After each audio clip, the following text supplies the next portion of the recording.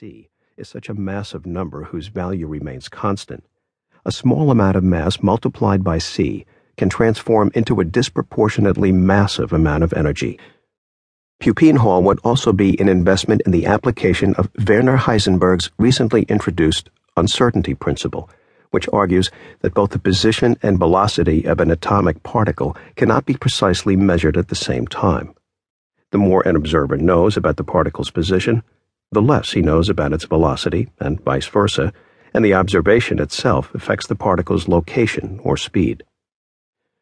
"We cannot know, as a matter of principle, the present in all its details," Heisenberg wrote in 1927, packaging quantum mechanics into a neat maxim. Quantum mechanics is the study of the universe's smallest parts: atoms, the basic component of an element, and the protons, electrons, and neutrons inside, the invisible whirling ingredients of all things. By the time Selig became a full professor in 1928, he was the sovereign of the physics building's 13th floor, with an expansive lab and views of the southern sweep of Manhattan and sunsets over the Hudson River. During the next decade, Pupin Hall welcomed younger academic stars whose expertise was the atom. These scientists, shaggy and eccentric, were known in academia as long hairs.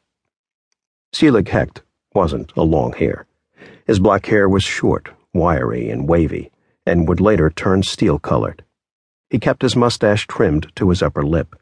He wore woolen three-piece suits with a white handkerchief peeking from his jacket pocket. Tea was served every afternoon in his lab, which became a salon for lively discussions of art, music, literature, and politics. He was known for drawing diagrams at lightning speed on his blackboards while providing a running commentary that was as clear as it was fast. One evening a week, Selig hosted students, faculty, and other peers at his apartment on Claremont Avenue. Near Selig's own vibrant watercolor paintings, in a dining room of dark oak wainscoting, they would discuss books like The Logic of Modern Physics by P.W. Bridgman. In his first chapter, Bridgman asked bracing questions that enlivened cocktail hours shared by men of science. Why does time flow? Why does nature obey laws? Are there parts of nature forever beyond our detection? Was there ever a time when matter did not exist? May time have a beginning or an end?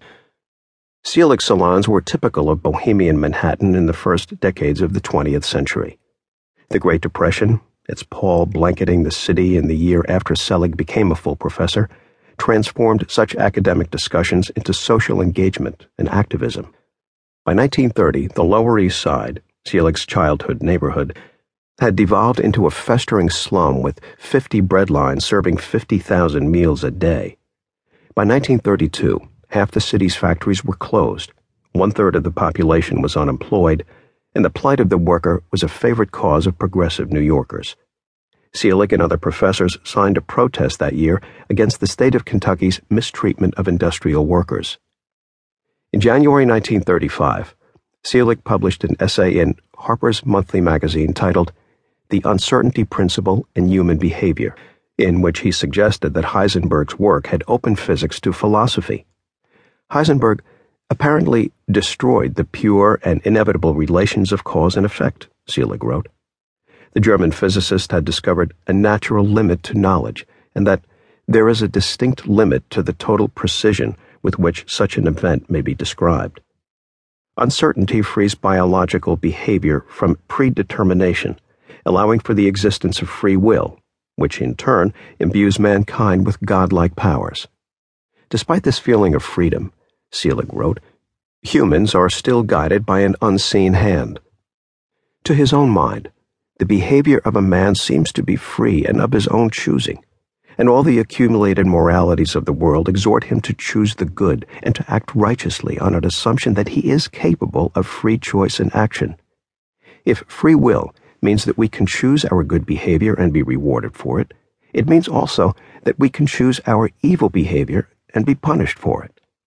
All behavior is determined by the complicated series of conditions and circumstances which enter into the composition of an event. Selig, by applying an atomic principle to the wider world, arrived at a social dictum. Man must act as if he were free to choose, while